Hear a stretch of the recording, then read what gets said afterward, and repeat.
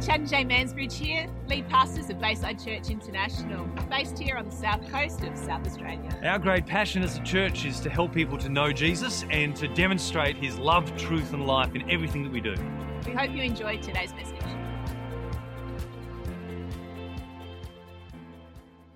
And we've been walking through a spring preaching series. How many of you glad spring's here? Yeah. How many of you feel it every morning? Yes, I do. I love the sun, it's great. And the sneezing, not so much, but the sun's great.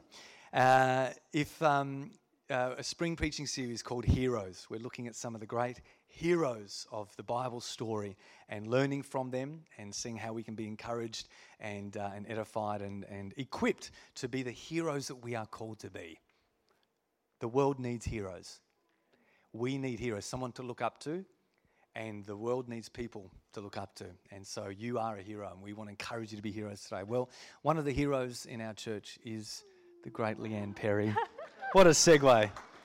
So we need that table. Can you get my laptop off? And because we can't have a Bible on the floor.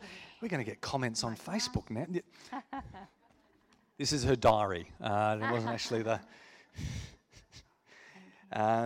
Leanne's been, Alex and Leanne serve in a number of areas in our church life. They're part of our oversight team, overseeing eldership team, sort of part of the group that makes the church-wide decisions in our church family. She serves on our finance team, does a fantastic job. We had another audit come back last week with flying colours. She does a stunning job of that, and so we really are grateful to have her speak today. She's one of my favourite preachers in the house, and if that's you today, if you've been around long enough to remember last time Leanne spoke, so Thank you. Please go, my dear, and surprise us as to your chosen hero today. Yes. I just got to say, coming up with all this stuff, I remember back in the day going to believers' conventions in America, and you know, one of the things that really admired me about Gloria Copeland was how much...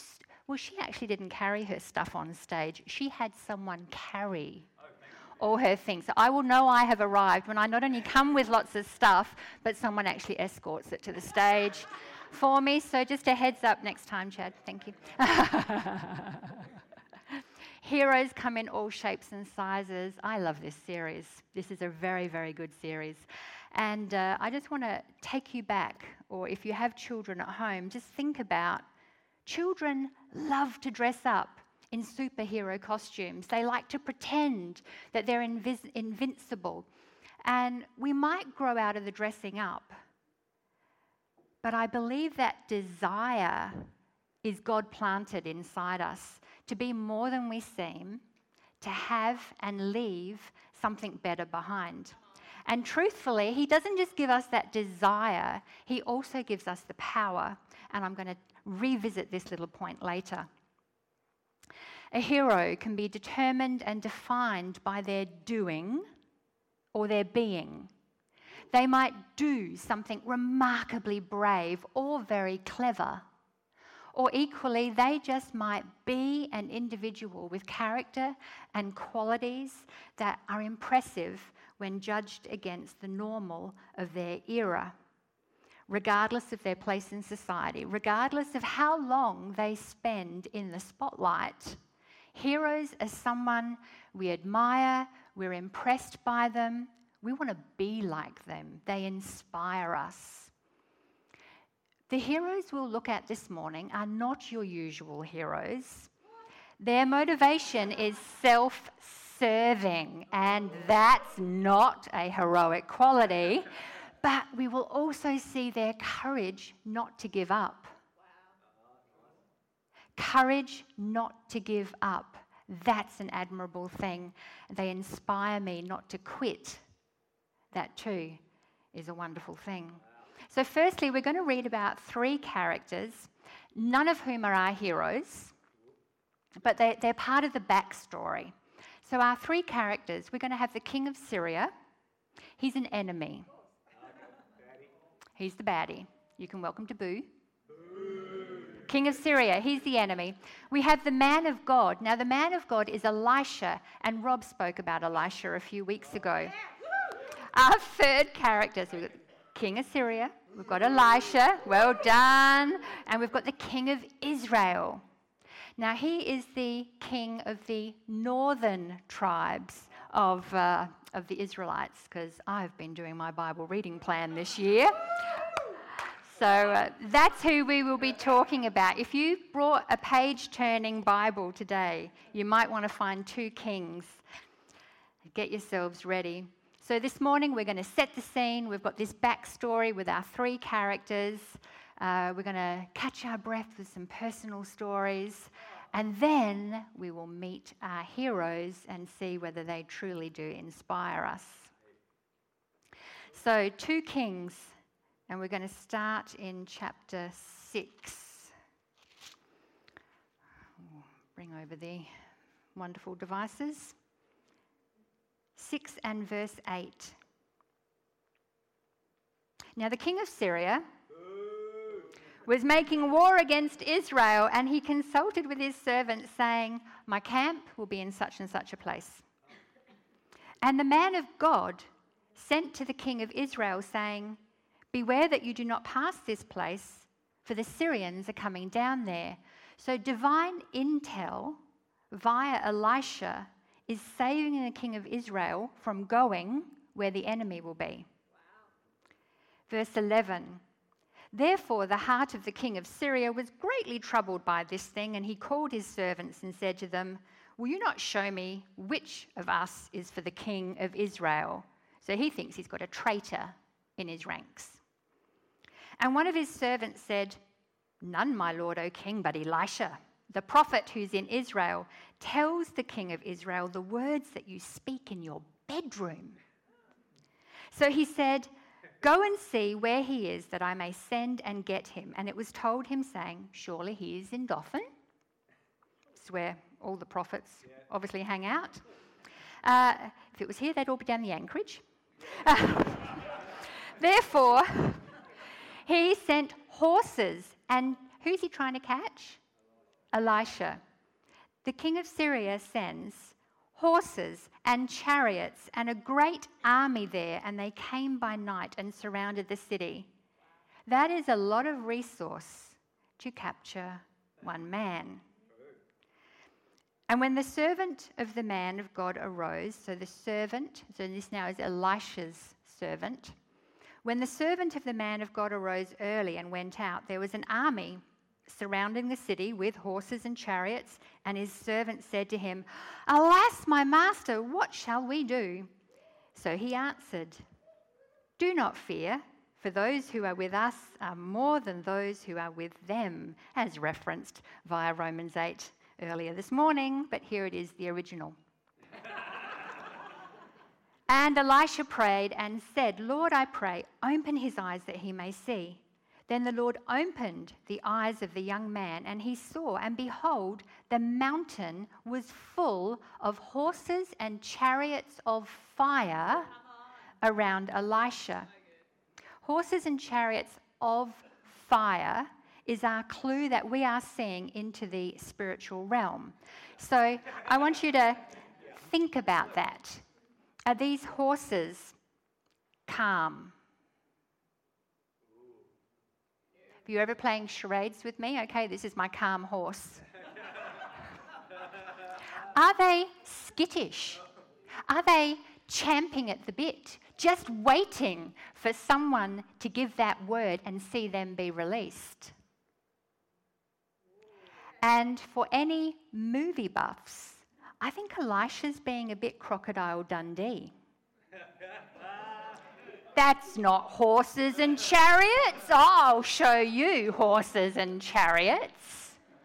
You can be very glad there will be no more impersonations this morning. And Paul Hogan, if you're watching, I'm very sorry.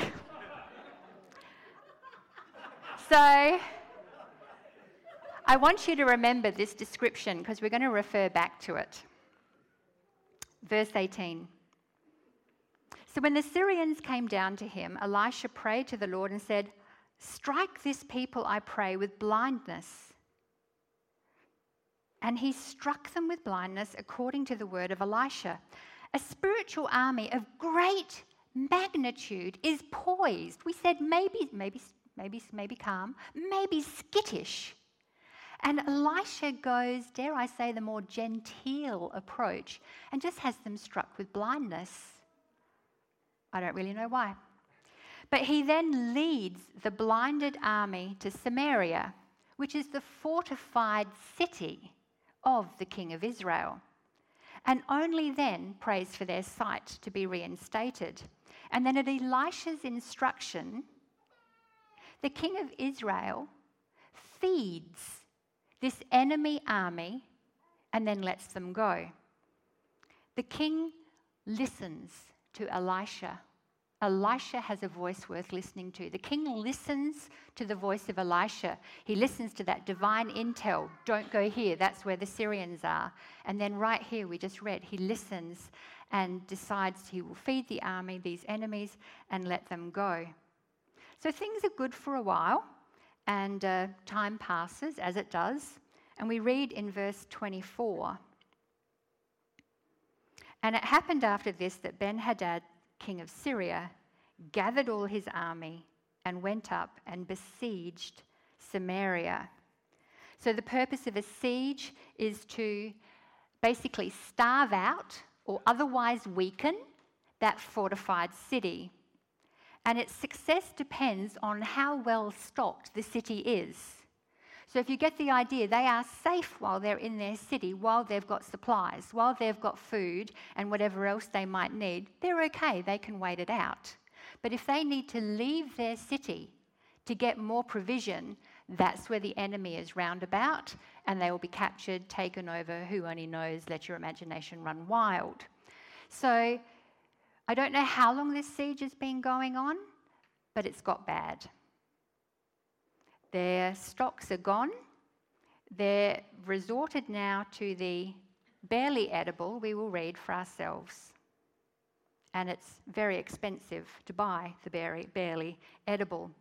Verse 25, "And there was a great famine in Samaria, and indeed they besieged it until a donkey's head was sold for 80 shekels of silver, and 1/4 of a cab of dove droppings for 5 shekels of silver." Now, I am too kind to go straight on. I actually have to just tell you what I learned about dove droppings. It might not be quite as bad because I looked into this. I've read a few things. So dove droppings, I don't know if you're ever out camping, are a very useful fuel for fire. They can be used as a salt substitute. Okay, supermarkets run out. Anyway, perhaps more palatable in the context of our story, it could actually just be referring to a wild vegetable. We'll pretend that, shall we? We're going to pretend that. But unfortunately, it gets worse. And I can't. Verse 26. "Then as the king of Israel was passing by on the wall, a woman cried out to him, saying, 'Help, my lord, O king!' And he said, 'If the Lord does not help you, where can I find help for you? From the threshing floor or from the winepress?' Then the king said to her, 'What's troubling you?' And she answered, 'This woman said to me,'" I'll read it fast, "'Give your son that we may eat him today, and we'll eat my son tomorrow. So we boiled my son and ate him. And I said to her on the next day, "Give your son that we may eat him." But she's hidden her son.'" There we go. Was that more helpful reading it fast? So the king is rightly appalled by this. And his solution is to have Elisha beheaded. Which just makes me wonder, does Elisha look tasty? That's what I think. Anyway, another solution would be for the siege to end. Okay, I wonder which one happens. Let's find out. We're going to miss a few verses. We're going to go to chapter 7. Verse 1, we have Elisha. They are at the door, ready to behead him. Elisha has opportunity to speak first. Verse 1, "Hear the word of the Lord. Thus says the Lord. Tomorrow about this time a seah of fine flour shall be sold for a shekel, and 2 seahs of barley for a shekel at the gate of Samaria. So an officer on whose hand the king leaned answered the man of God and said, "Look, if the Lord could make windows in heaven, could this thing be?" And he said, "In fact, you shall see it with your eyes, but you shall not eat of it." Seer is another unit of measure. So whereas a donkey's head can be purchased for 80 shekels of silver, or there's cannibalism, Elisha prophesies turnaround is coming, whereby for 1 shekel you can buy a seer of fine flour or 2 seers of barley. It seems impossible, and the officer speaks out. He backchats Elisha, and he basically questions and challenges and ridicules that God could possibly do anything. So Elisha says, "Well, you'll get to see it, but you're not going to partake." Unbelief means the officer won't get to partake in the bounty that's coming, which is very good advice. Avoid unbelief. Personally, sometimes I need to think less. I need to stop where my thoughts are taking me. I need to not concern myself with how this might happen, when it might happen. Just pull back the thinking. Just go with the flow. And if doubt is in your head, don't speak it out. Zip the lip. That's from... So that was our backstory. We've set the scene. If you've got a traditional Bible, hold your place. We're coming back here. But I want to share with you how the Lord brought this to my attention. We live in a no-through road. We have done for over 25 years now, and it's been grand. I don't imagine that we're going to move. It's all pretty good. Haven't really bothered with it. It's not a concern. Why would it be? Well, it is a concern. The last few months, I turn into my street, I see no through road, and it's really been bugging me. Wow. And I see the sign, it says no through road, but what I think is dead end. I turn into our street knowing I live on a road where continuation is not possible. It's a road which limits momentum and flow. Forward potential is contained. And I don't want any of that describing, invading, impacting my life and my relationship with God. So we were coming home after dinner at Friends, and as I noticed our sign, I realised that they live on a no-through road too. And I didn't doubt their relationship with God. I didn't think their lives were being negatively impacted by living on this no-through road. So knowing others in the same predicament can be very helpful to morale. And it can help us see another perspective. Nevertheless, the fact that it had been repeatedly grabbing my attention, I just endeavoured as best I could to stay sensitive to the Lord. What is He trying to show me? What greater significance, what truth is there that He has in this for me? Because I can get it's not really normal to be preoccupied with the sign. So a tense relational moment helped me see the light. It was tense for me as I realised my expectations were unreasonable. And the only way for me to move forward was to change my expectations and accept a different way. Wow. And that was free marriage advice right there. So let me use another picture to explain this. I want you to imagine an Olympic swimming pool.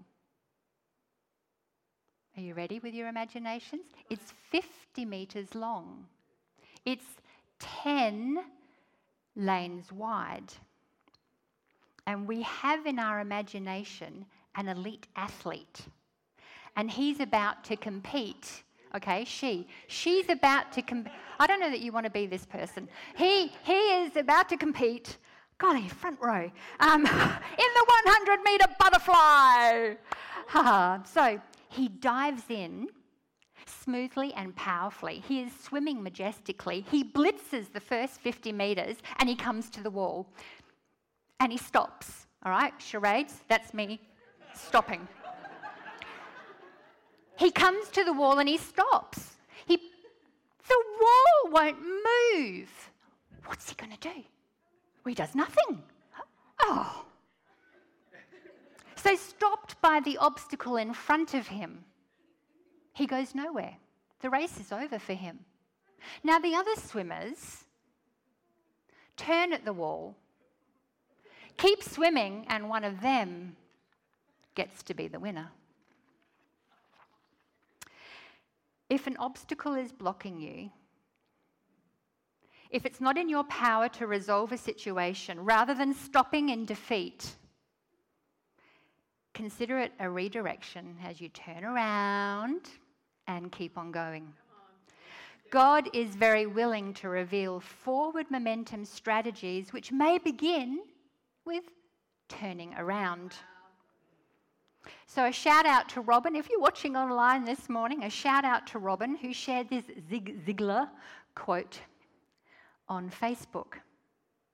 When obstacles arise, you change your direction to reach your goal. You do not change your decision to get there. Wow. That's I'm going to say it again. Zig Ziglar. When obstacles arise, you change your direction to reach your goal. You do not change your decision to get there. So rather than seeing my street as stopping in a dead end, I'm now encouraged that to explore the new, I just need to backtrack over the road already travelled. In life, familiarity with certain tasks, repeating previous accomplishments, builds confidence to face the new and unexpected. Sharing our testimonies enthuses participation with the possible, so that both we and others can be renewed in confidence to experience those victories for ourselves. It is time to meet today's heroes. 2 Kings. We're still in chapter 7. I said earlier they inspire me not to quit. 2 Kings 7, and we're up to verse 3. Now there were 4 leprous men at the entrance of the gate, and they said to one another, "Why are we sitting here until we die? If we say we will enter the city, the famine is in the city, and we shall die there.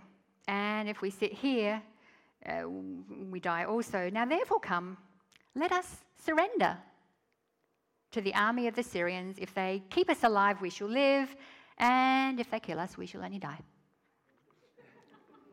Today's heroes, I want you to meet the 4 leprous men with the courageous, not quitting realization. Die here or die there. Let's try something. You know, they're not in denial. They are fully aware of the situation. They appreciate the facts. I think they're kind of glass half full guys, because maybe something will go well. Maybe the enemy army of Syrians who are besieging our city, well, maybe they'll spare us.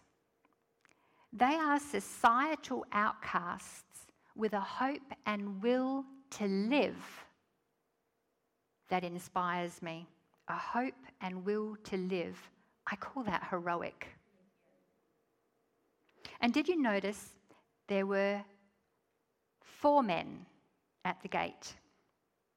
And the 4 men discussed it together. And spoiler alert, 4 men are going to approach the Syrian camp. They didn't draw straws to see if one would go first and the others would just kind of watch and see, is he going to get killed? Is he going to be fed? They all went. They all committed to the task, not knowing how it would turn out. And I really like that about them as well. Verse 5. And they rose at twilight to go to the camp of the Syrians, and when they had come to the outskirts of the Syrian camp, to their surprise, no one was there. For the Lord had caused the army of the Syrians to hear the noise of chariots and the noise of horses, the noise of a great army. So they said to one another, this is the Syrians in the camp, they said, "Look, the king of Israel has hired against us the kings of the Hittites and the kings of the Egyptians to attack us." Therefore they arose and fled at twilight, left the camp intact, their tents, their horses, their donkeys, and they fled for their lives. Do you remember that little detail we read earlier when Elisha said to his servant, "Those who are with us are more than those with them." And he revealed the multitude of horses and chariots of fire around about. Now, this is a different time frame, and I don't know if it's the same, scenario, but I just wonder if that spiritual reality, that supernatural realm that we read about and got a look at earlier, is that what the Syrian armies then heard with their very own ears? Whatever it is they heard, whether it was those chariots and horses, whether they were different chariots and horses, whatever they were, they definitely heard something that did not sound like 4 tentative lepers approaching the camp to see how they would be received. See, it would have been usual for the Syrian army, once fleeing, to set fire to everything.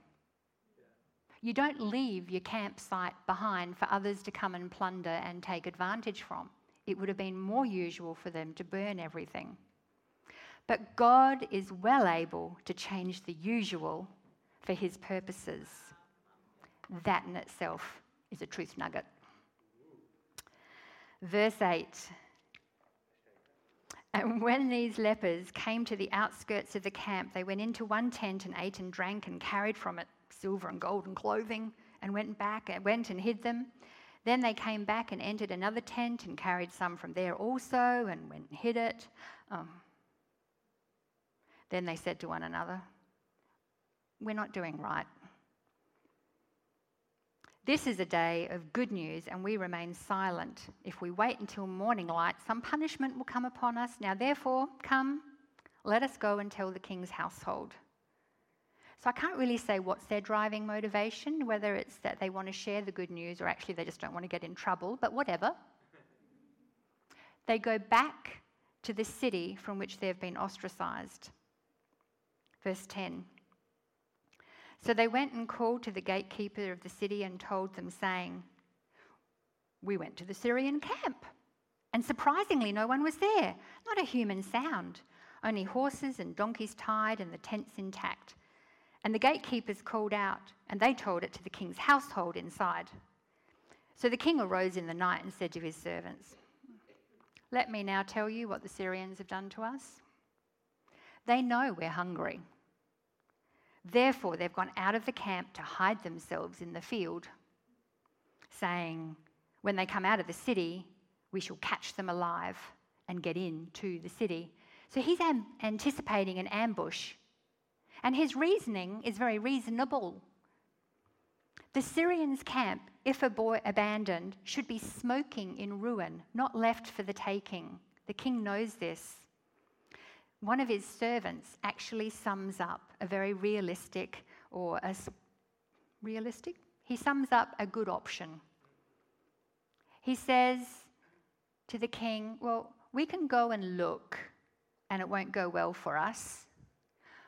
Or we're going to stay here and die of hunger very, very soon anyway.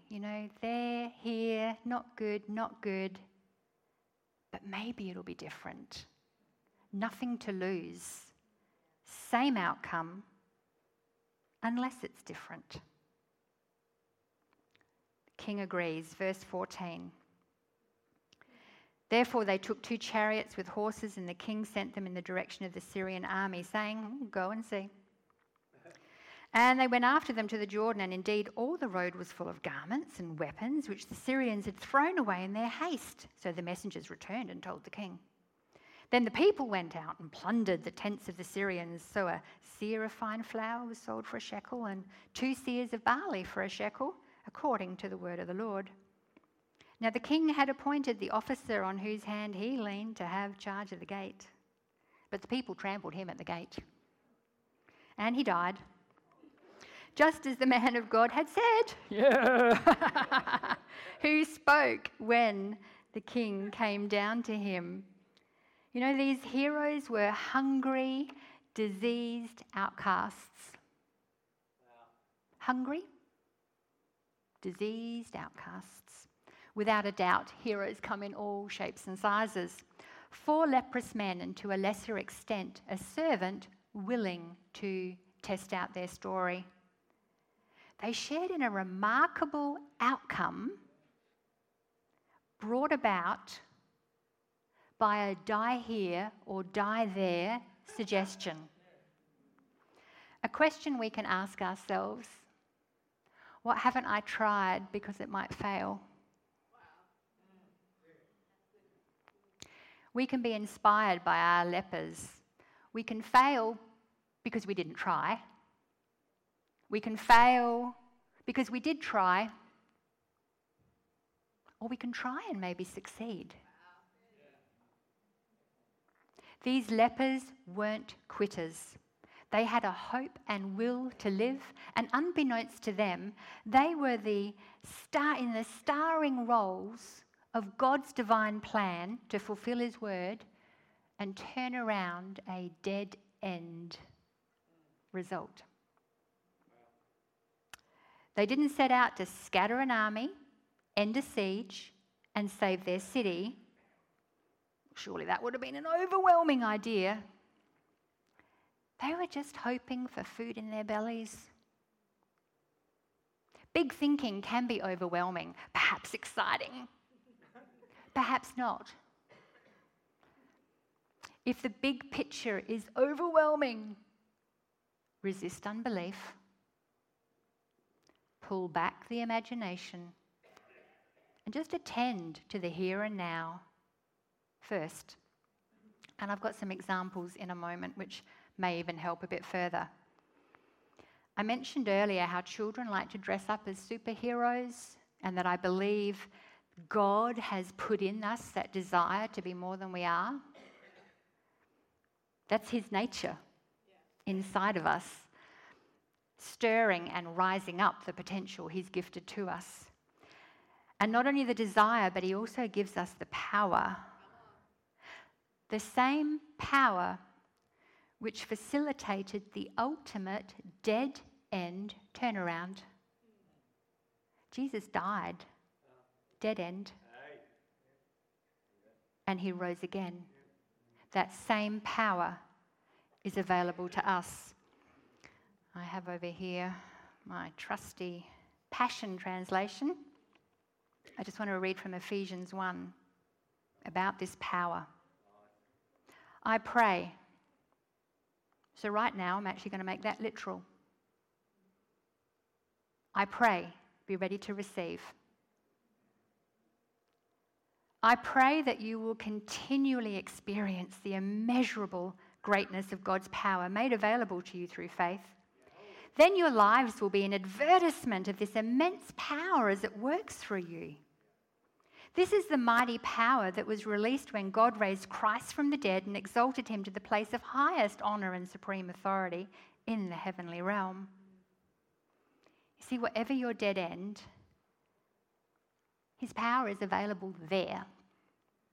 Let me encourage you with some examples of what this really might look like in your daily lives.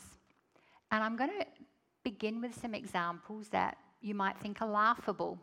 They're too insignificant, and you take them for granted. And if that's the case, well done. But I know without a shadow of a doubt that there are people that need the immeasurable greatness of his power to do some of these first ones. Get out of bed and face the day. If you take that for granted, if that's something really easy, I'm so happy for you. That is not everybody's testimony. To be like our lepers, to have a hope and will to live. I think today was some sort of remembrance day for suicide this week. Not everyone has a hope and will to live. And if that is a struggle in your life, the immeasurable greatness of his power is present and available to help you. Indeed, ask for and receive help. Have the strength to love our family and friends. Sensitively and clearly put safe boundaries in place. Manage our finances with self-control and generosity. Have capacity to work. Share the good news of Jesus and people be restored to right relationship with Father God. Pray for people and see them healed. All outworkings of the immeasurable greatness of his power within us. Achieve medical breakthroughs or other innovative discoveries. Wonderful. And raise the dead. Raising the dead is personally on my bucket list. And I've tried. And, it didn't hit the papers, so it wasn't one of those success stories. But I tried. Like our lepers. Next time might be different. Some days, my challenges lie with those earlier examples. The immeasurable greatness of his power is available to us in every situation. It meets us where we're at. His presence in our lives, leading, guiding, waiting for us to follow, empowers us to show and share his goodness with others, whatever our circumstance. The lepers were hungry. That's all they were. They were just hungry. And that motivation, covered in God's power, ministered to the hunger of all in their city. We are divinely purposed for such a time and place as this right now. Heroes come in all shapes and sizes.